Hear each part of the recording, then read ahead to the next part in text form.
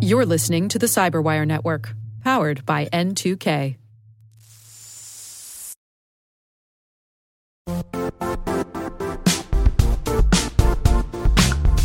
Don't struggle to align your organization's cybersecurity with business risk. Get the only solution that goes beyond reacting to threats with vulnerability and risk monitoring. You need the next evolution of MDR, and only Critical Start delivers it. Critical Start doesn't just monitor and respond to threats. They put you in control by detecting suspicious activities, quickly responding to contain threats, and identifying your most critical assets and protecting them against vulnerabilities and exposures. With continuous visibility, expert guidance, and measurable risk reduction, Critical Start has redefined what it means to manage cyber risk. Demonstrate provable security maturity to your leadership while positioning your program to achieve the greatest risk reduction per dollar spent. Stop fearing risk and start managing it with Critical Start. Visit criticalstart.com and request a demo today. That's criticalstart.com.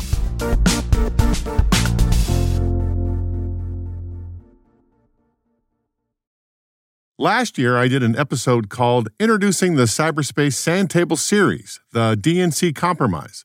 I got the idea from my old military days when, after my unit completed an on-the-ground field exercise, the leaders would all gather around the map board for a hot wash and replay the exercise to see what we could learn. For future exercises, and more importantly, future battles, we would want to repeat all the good things we did and forget all the things that didn't work. If we were really fancy, we would use an honest-to-goodness physical contour map, complete with sand to represent the terrain, thus the phrase sand table, and plastic army soldiers to represent the units on the ground. Or, rocks and twigs, whatever we had handy. Now, since some network defenders don't like using the military metaphor in conjunction with InfoSec, I made the point that hot washes were no different from when Tom Brady, the recently retired and perhaps most successful NFL quarterback of all time, studied hours of game film each week to prepare for his next contest. I made the case that we as network defenders might learn a lot by adopting some version of these sand table exercises, or if you will, game film reviews, to learn how to improve our own digital defenses. I started by walking us through the infamous Russian compromise of the Democratic National Committee in 2016. In this show, I'm going to dust off the sand table and reset it for 2013, the Chinese compromise of the U.S. government's Office of Personnel Management, or OPM. This is going to be fun. Hold on to your butts.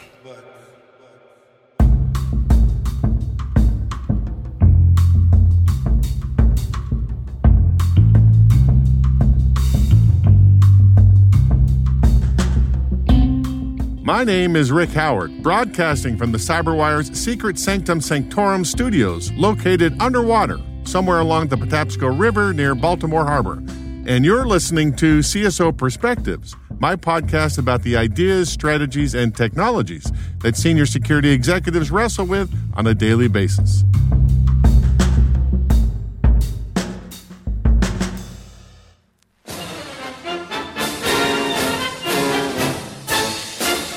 Let's start setting up the sand table with the blue team pieces, the Office of Personnel Management, or OPM. According to the U.S. Congressional Research Service, Congress established the federal civilian workforce when it passed the Pendleton Act in 1883. Nothing significantly changed until President Jimmy Carter signed the 1978 Civil Service Reform Act, which, among other things, created OPM and gave the new organization responsibility for human capital management, benefits, and vetting. Essentially, OPM became the HR department for federal civilian employees. In 1996, almost 20 years later, OPM contracted the vetting piece of their mission to a commercial company, the U.S. Investigation Services, or USIS, in an effort to save costs. In 2009, almost 10 years later, they added two more contractors, Keypoint and Khaki. This is important because the Chinese hackers, most likely the adversary group called Deep Panda, used USIS and Keypoint as a third-party digital supply chain attack vector. In other words, Deep Panda compromised the USIS and Keypoint networks first and then used the credentials they stole there to legitimately log into the OPM network. More on that in a bit. But in 2005, OPM took on the additional vetting mission for the U.S. military, which made it responsible for over 90% of all background investigations for the federal government. Let's be clear here, though. The difference between typical stored commercial HR data compared to what OPM stores is massively in-depth history. A commercial HR department might store your name, address, education, and past 4 or 5 jobs. OPM stores all of that, plus every place you've lived, and all of your friends and acquaintance names and contact info for the past 10 years. They also keep track of all of your family members. Compound that information with any legal trouble you might have had or any subversive or illegal habits like drug and alcohol use, DWIs, adultery, etc. Plus, organizational affiliations you had during that time, ranging anywhere from your daughter's travel soccer team to that one time when you were in college and donated money to the Communist Party as a joke, allegedly. That's a lot of information. In 2007, an investment firm called Providence Equity Partners bought USIS and implemented extreme cost-cutting measures to increase profits.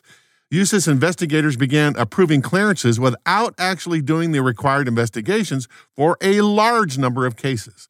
At the end of every month, they would flush unfinished investigations to meet their profit quota. In other words, they approved candidates without doing the investigation and got paid for each. Unfortunately, OPM didn't discover the fraud for another 5 years. In 2011, USIS became the subject of a whistleblower lawsuit where an insider claimed that USIS used a proprietary computer software program to automatically release OPM background investigations that had not gone through the full review process and thus were not complete. Unbelievable.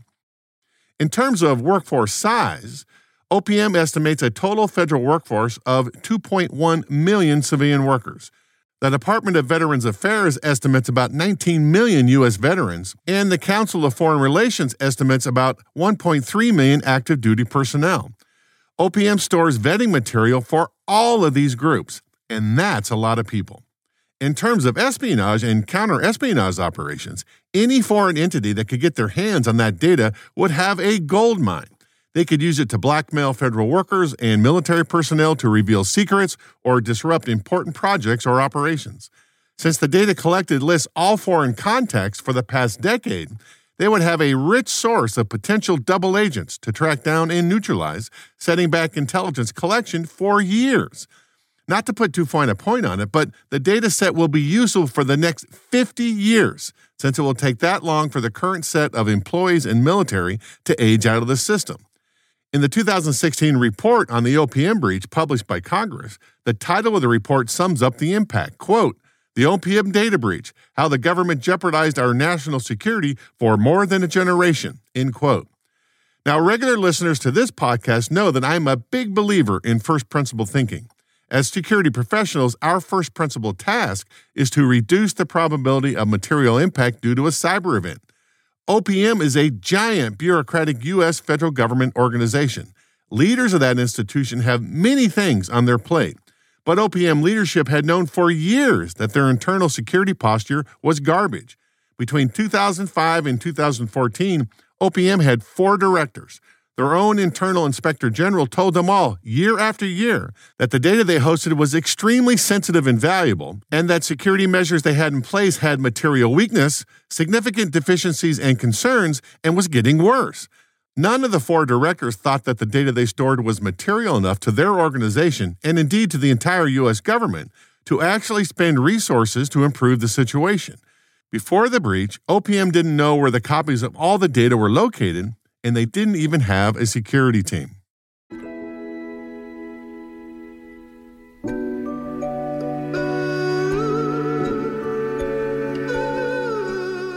Let's turn our attention to the Deep Panda side of the sand table. The origins of the Chinese cyber attack capability can be traced to a white paper, later turned into a book, published by 2 People's Liberation Army colonels, Chiao Wang and Wang Xiansui, in 1999. They developed their thesis after watching the U.S. military's utter dominance of the Iraqi army in the 1991 Persian Gulf War. They concluded that any nation, but especially China, going toe-to-toe with the U.S. in a conventional military fight could only result in, at best, a standoff with massive damage on both sides and, at worst, utter destruction to the American opponent. They proposed instead something called unrestricted warfare.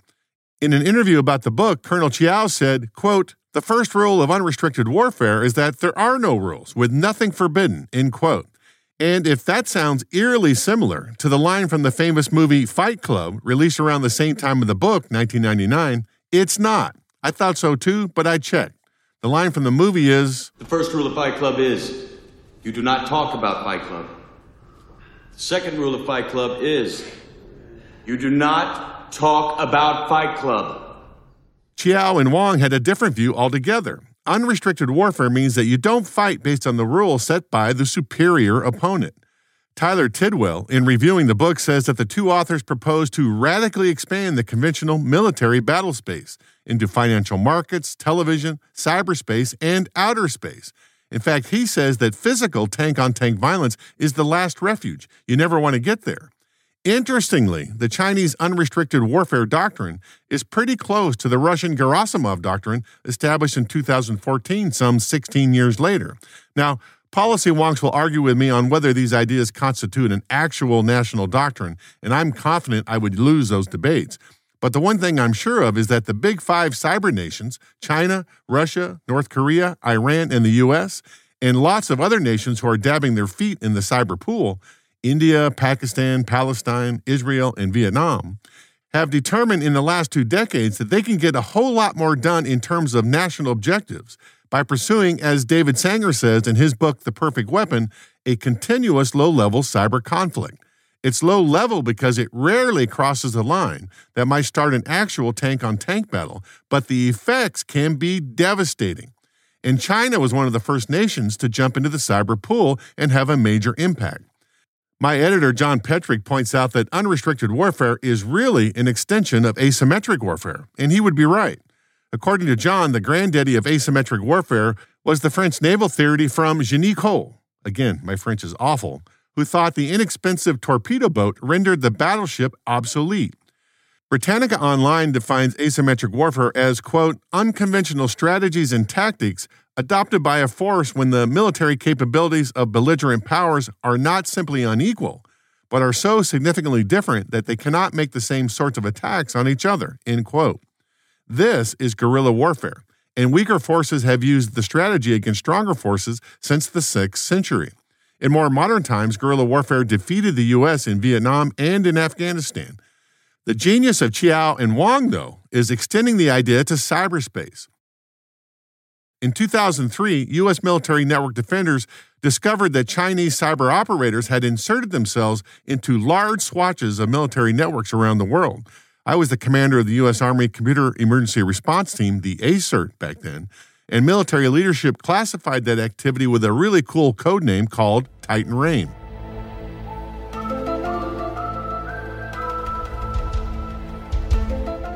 Before Titan Rain, the most serious hacker I tracked at the ACERT was a British citizen, Gary McKinnon, who was confident that if he poked around enough military networks, he was sure to find the evidence that aliens existed. We were all kind of secretly hoping that he'd be successful. After Titan Rain, all the military cyber defenders started operating at a different level. Instead of defeating low-level cyber criminals, we were now laser-focused on nation-state cyber espionage activity. By 2006, the general public started to learn that the U.S. wasn't the only Chinese target. Chinese cyber operators compromised Taiwan's Ministry of National Defense and the American Institute in Taiwan. In 2007, the Chinese found their way into the U.S. Office of the Secretary of Defense and German government entities that included the Federal Chancellery, the Ministry of Economics and Technology, and the Federal Ministry for Education and Research. At the same time, the public started to learn that the Chinese weren't just interested in government secrets.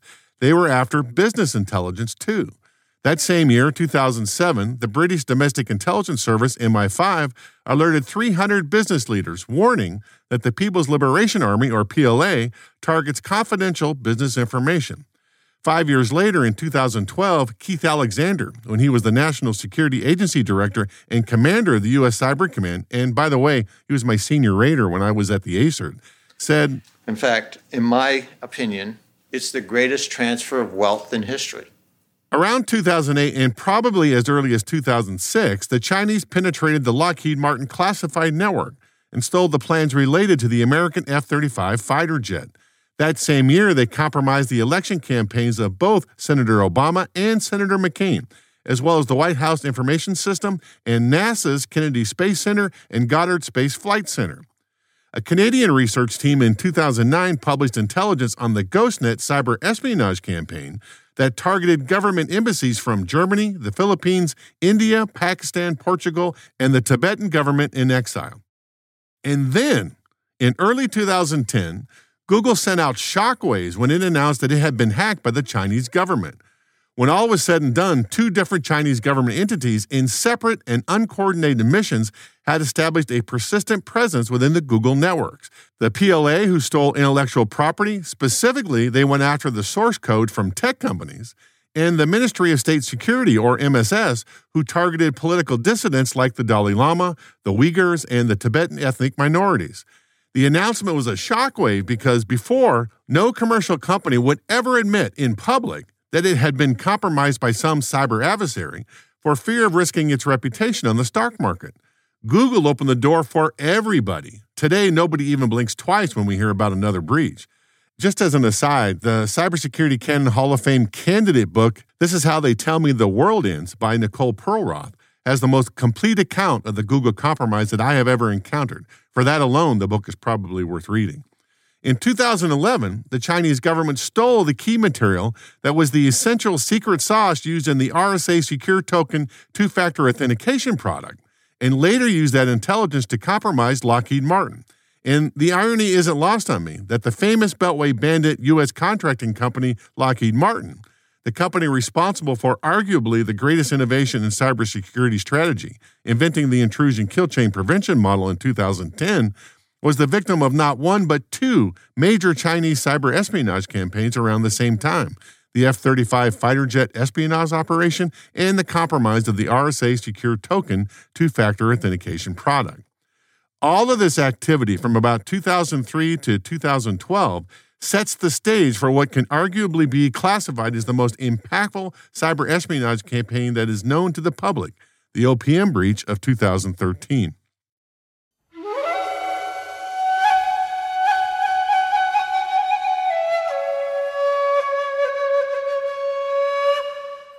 Turn 1, Deep Panda, the Red Team, from July 2012 to March 2014.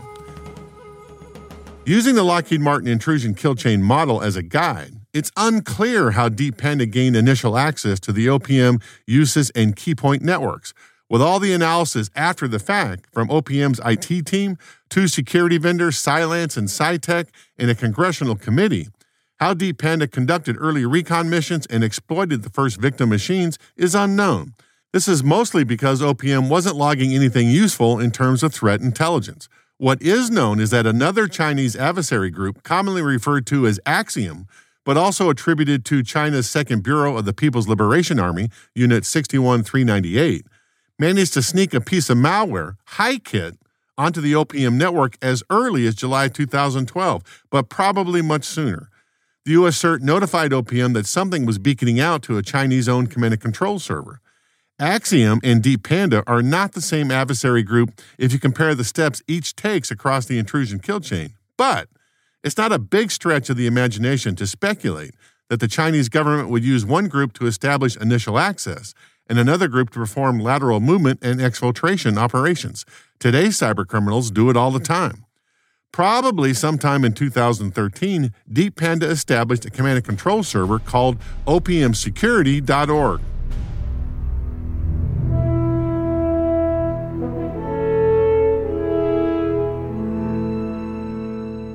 The owner of the domain was listed as Steve Rogers. Marvel Cinematic Universe fans will recognize the name as the alter ego to Captain America, thus proving again that hackers are science fiction and fantasy fans too. Recall that the code developed by the Russians in the NotPetya attacks against Ukraine was riddled with references from a famous and beloved science fiction book entitled Dune, written by Frank Herbert back in 1965, long before the Dune movie came out last year.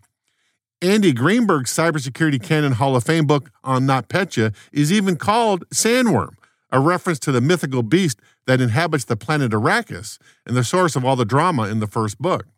By April 2013, Deep Panda had established a beachhead on the USIS network. They stole legitimate credentials from USIS employees and used them to log onto the OPM network. Once there, they began reconning for useful information. By November, they had exfiltrated manuals of IT system architecture, giving them the blueprints of how to navigate the OPM networks. And by December, Deep Panda had exploited the first victim machine on the Keypoint network.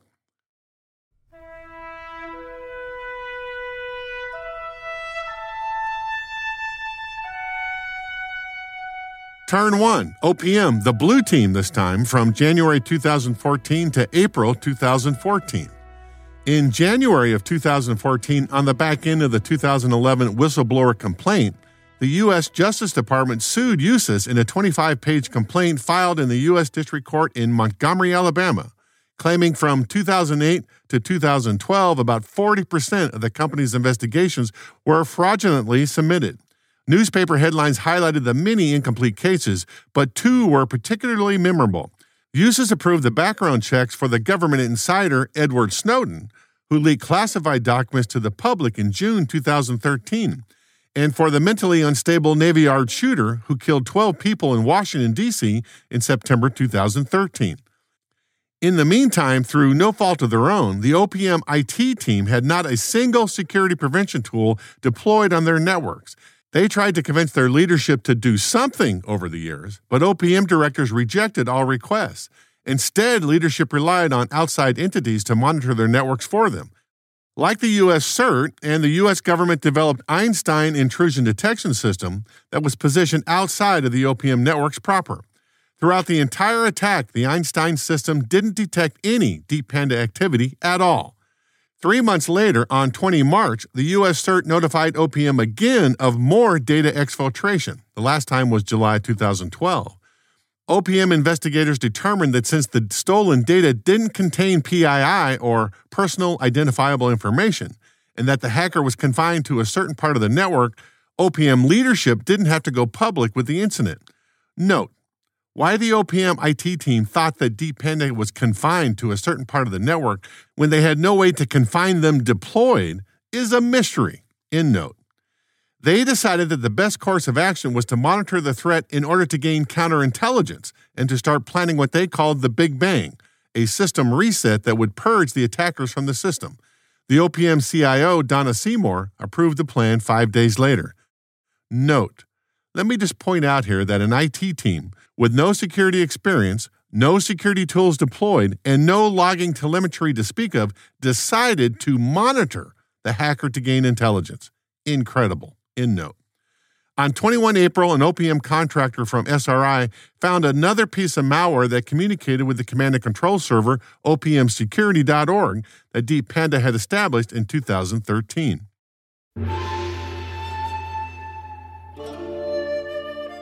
One last thing for this round. On 21 April, which happens to be my birthday, by the way, an OPM contractor from SRA found another piece of malware that communicated with the command and control server opmsecurity.org that Deep Panda had established in 2013.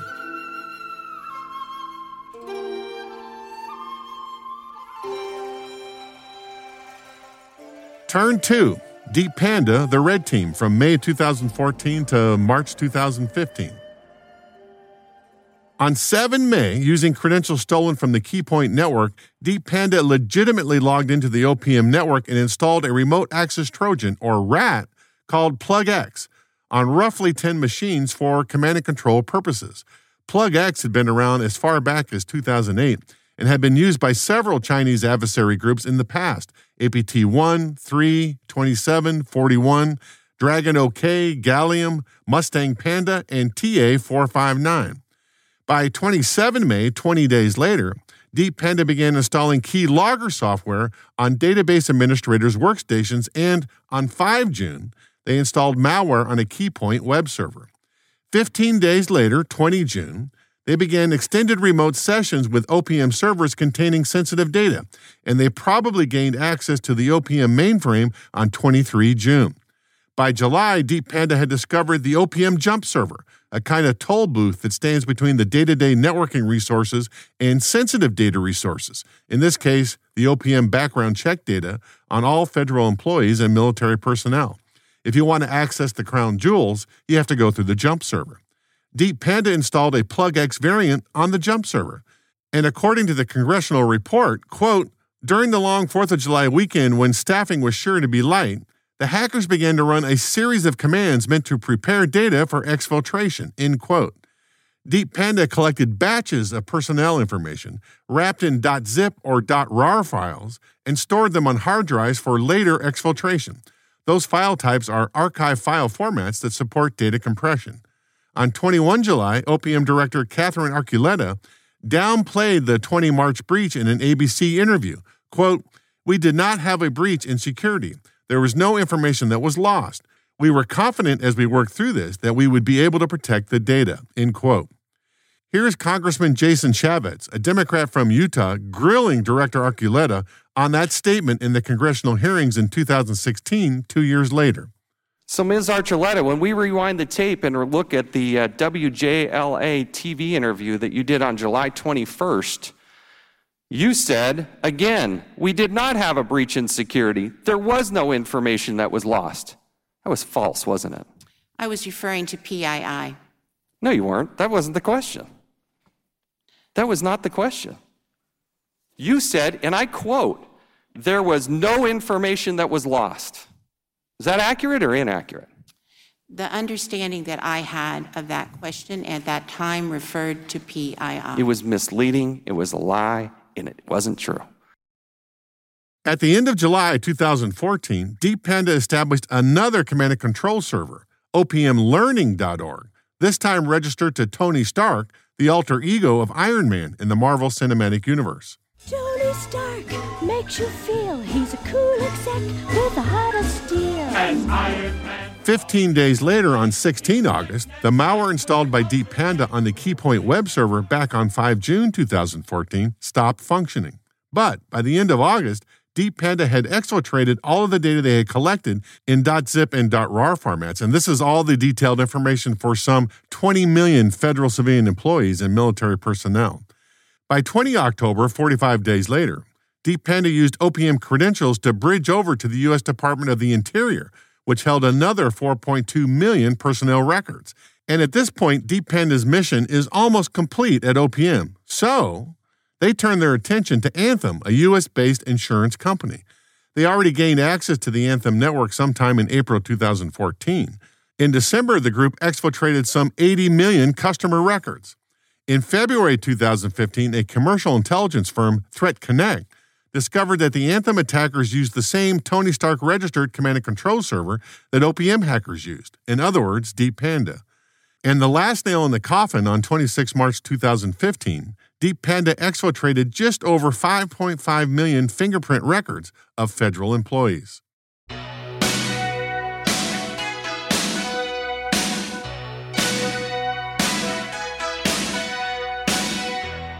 Turn 2, OPM, the Blue Team, from May 2014 to December 2014.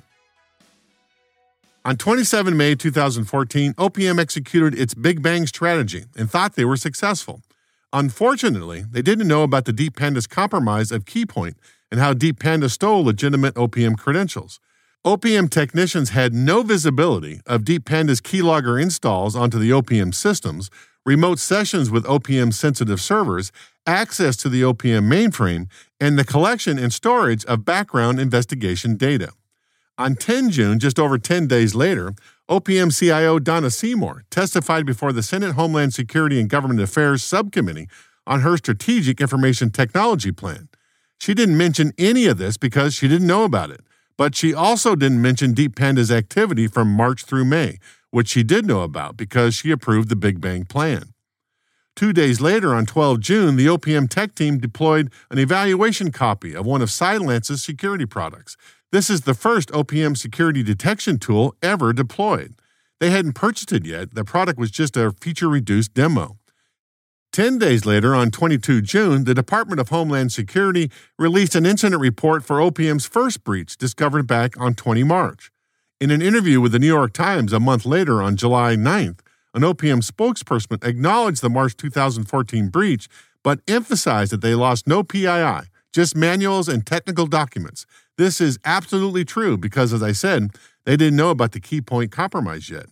They did neglect to say that some of the technical documents were blueprints of the OPM networking architecture. A month later, in August, USIS notified OPM regarding their breach back in 2013, over a year after the fact. USIS leadership acknowledged the loss of some 25,000 government employee records. OPM responded by issuing a stop work order on 6 August until everything could be sorted out. The USIS delay in notifying OPM about their breach, coupled with the Justice Department's whistleblower lawsuit on fraudulent work practice, convinced OPM to decline to renew the USIS contract in September. But the damage had been done in two parts: massive fraud in not conducting background checks for years, and a digital supply chain entry point for Deep Panda. That left CACI and Keypoint as the remaining contractors conducting background investigations. Later that year, in December, Keypoint announced that it had been breached to the tune of 4.2 million records exfiltrated.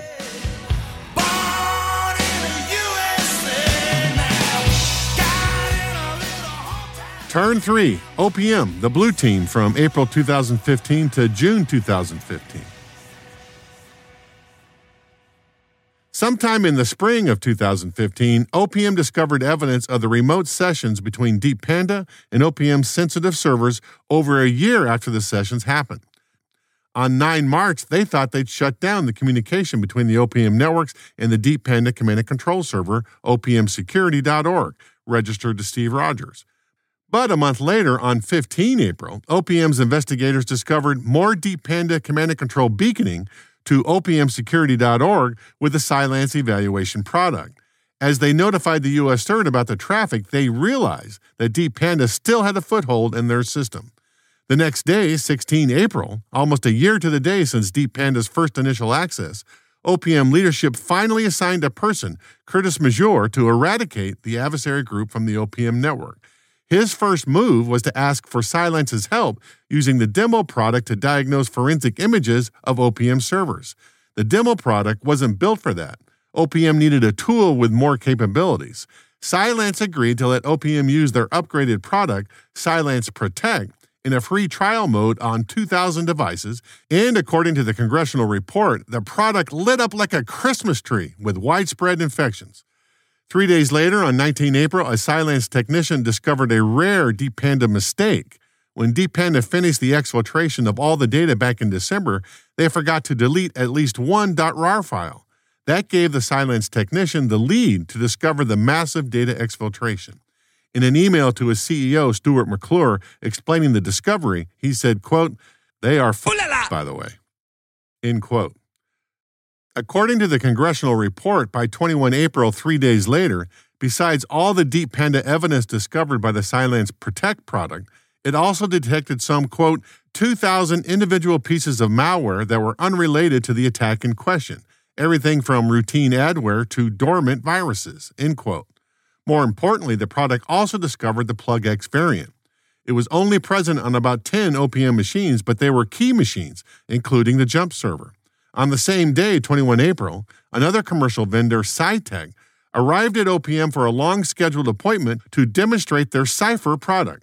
According to the congressional report, quote, "The breach was not public knowledge at this point, and OPM staff did not share any information about it with company founder Ben Cotton, who was there to lead the demo. Cypher also detected the malware, and Cotton immediately agreed to help with the response," end quote. According to Cytec, at the end of the entire incident, OPM owed them over $800,000, but because no contract was put in place, Cytec was never paid. 2 days later, on 23 April, OPM finally decided that it had a major breach on its hands involving the loss of PII. That triggered a requirement to notify Congress. The next day, 24 April, in conjunction with a scheduled power outage as part of a Washington, D.C. power grid modernization program, OPM eradicated all the malware that had been previously discovered. Back then, 2 days later, 26 April, Cylance engineers discovered evidence of the command and control sessions from important and sensitive servers back in June 2014, which triggered another notification to Congress. In May, they discovered yet another large-scale exfiltration, and that triggered a third requirement to notify Congress. Finally, on 4 June, OPM briefed the media about the breach. The Committee on Oversight and Government Reform in the U.S. House of Representatives held the first of two hearings on 16 June. 3 days later, 19 June, the commercial security vendor FireEye attributed Deep Panda, first discovered in the wild by another security vendor, CrowdStrike, as the adversary group that conducted attacks against OPM.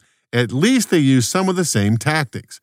But Director Archuleta repeatedly told the House Oversight and Government Reform Committee that she couldn't say if any PII was lost in the 2014 hack, but didn't mention any of the most recent developments.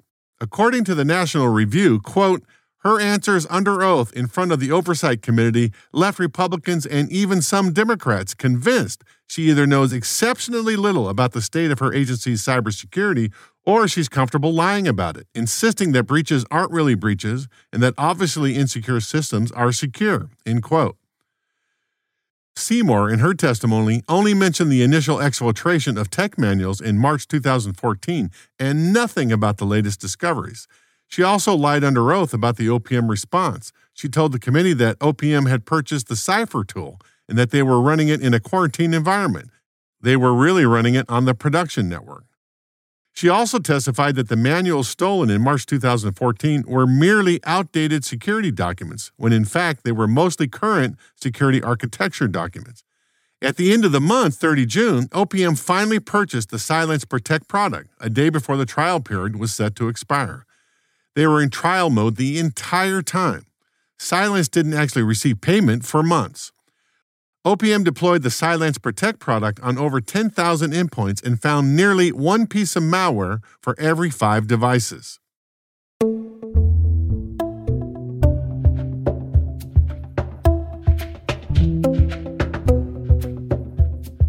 On 9 July 2015, OPM issued a press release confirming 21.5 million records were compromised. The very next day, Director Archuleta resigned, and in February 2016, Donna Seymour resigned.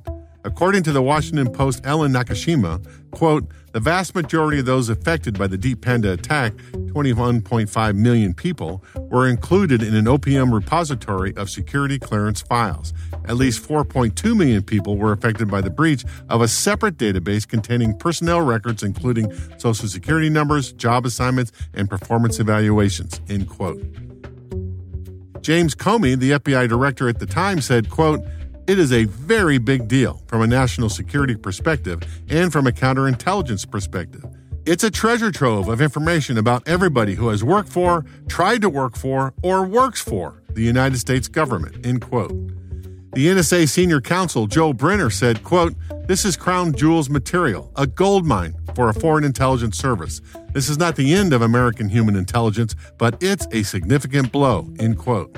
And finally, former director of the CIA, Michael Hayden, said, OPM data, quote, remains a treasure trove of information that is available to the Chinese until the people represented by the information age off.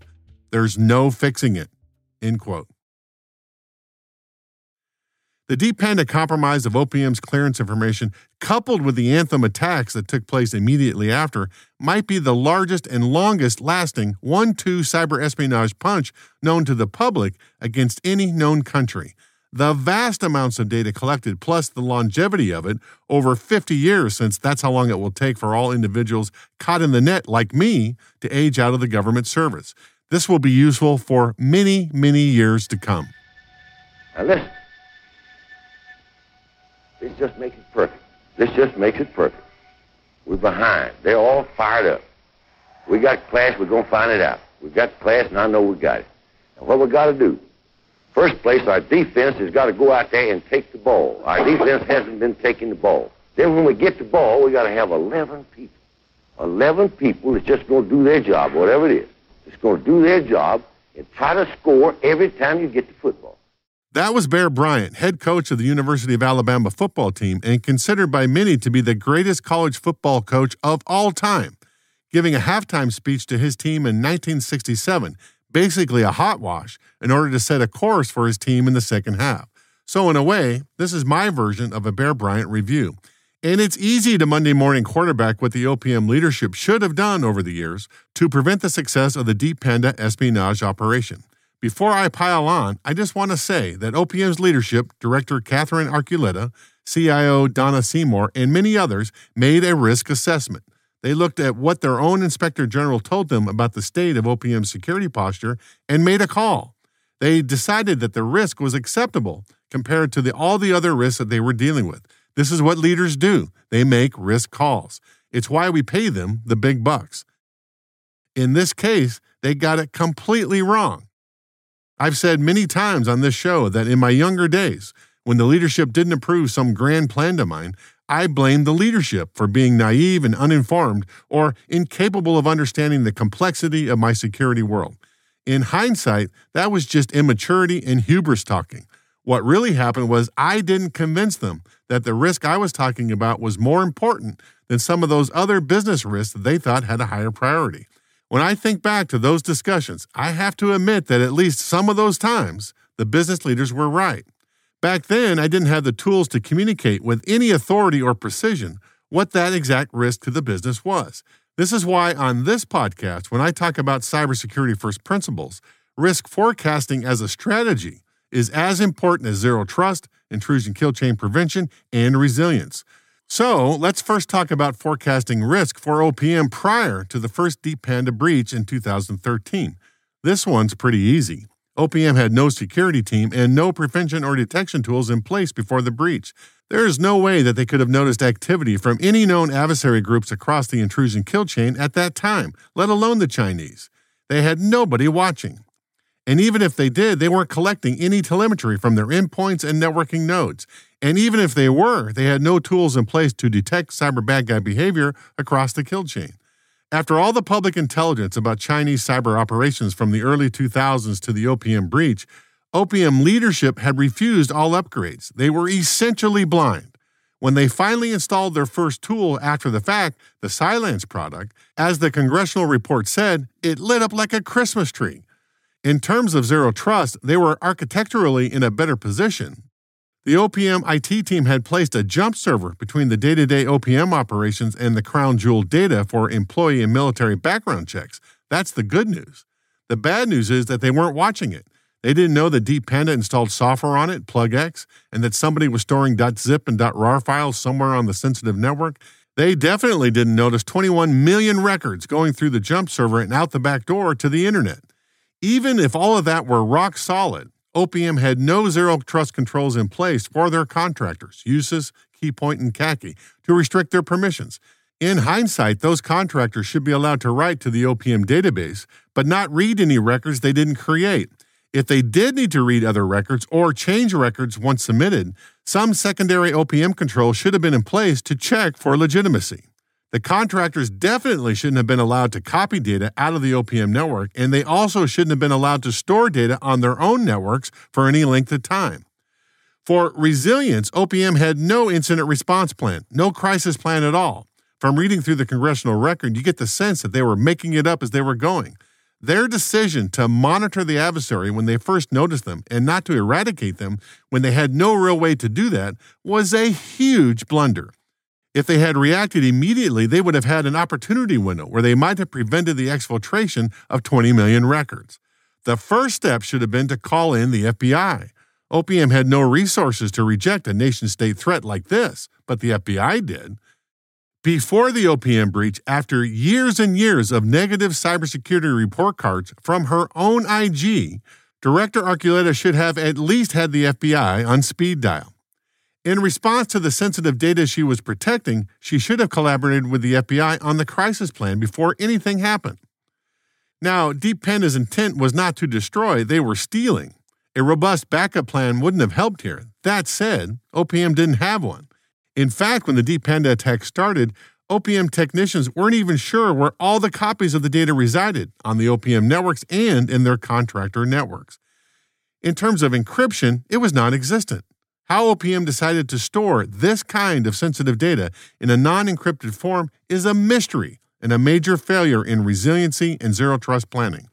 If I were doing this analysis before March 2013 and before Deep Panda had any success, I would have told Director Archuleta that OPM was a prime candidate for a ransomware attack, let alone a target for a major cyber espionage operation.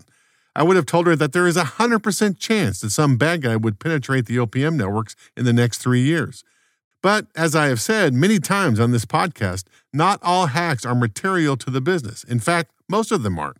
In terms of OPM, the material data, the data that if stolen, destroyed, or manipulated would have had a major impact on not just OPM, but the entire U.S. government, is the background check data that OPM was the officially assigned caretaker for. From the congressional hearings on the matter, it was clear that Director Archuleta didn't know that. In my risk forecast to her before the breach, I would have told her that there is a 95% chance that some foreign actor, probably Russia, China, North Korea, or Iran, would gain access to that material in the next 3 years. The only thing stopping them would be their own bureaucracy and set of priorities. Nothing OPM is doing would deter them in the slightest. As I said, it's easy to Monday morning quarterback massive failures in cybersecurity prevention. The OPM case is like shooting fish in a barrel, and admittedly, I'm still a bit angry that this happened. I'm an old military retiree at this point, and my records got scooped up with the rest of the 20 million records.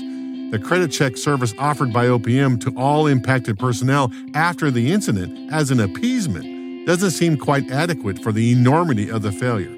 So, if you notice a little harshness in my presentation of this material, I'm not going to deny it. But for all network defenders, during the heat of the battle, it's tough to take a beat and reflect on what could be done better next time.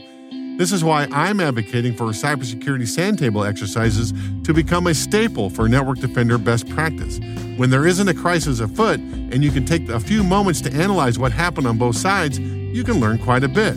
Just like I did while I was still serving in the active army, participating in hot washes after a field exercise.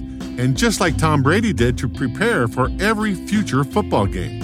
Replaying the exercise or watching game film can solidify in your mind what needs to be done before the next crisis.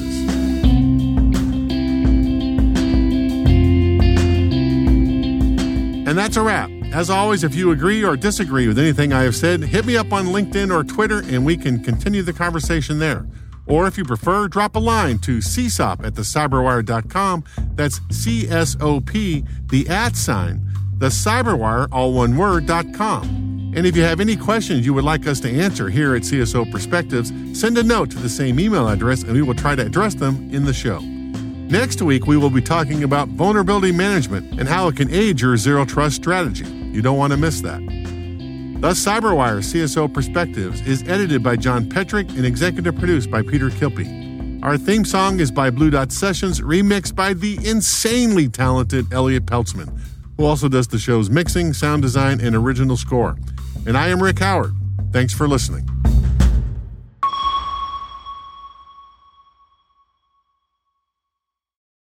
If you enjoyed this preview of CSO Perspectives, be sure to subscribe to CyberWire Pro and get access to the rest of this episode, as well as all past seasons of CSO Perspectives ad-free. And you all know I love getting rid of the ads. Visit thecyberwire.com/CSO Pro. That's thecyberwire.com/CSO PRO to explore the many benefits of CyberWire Pro and to subscribe.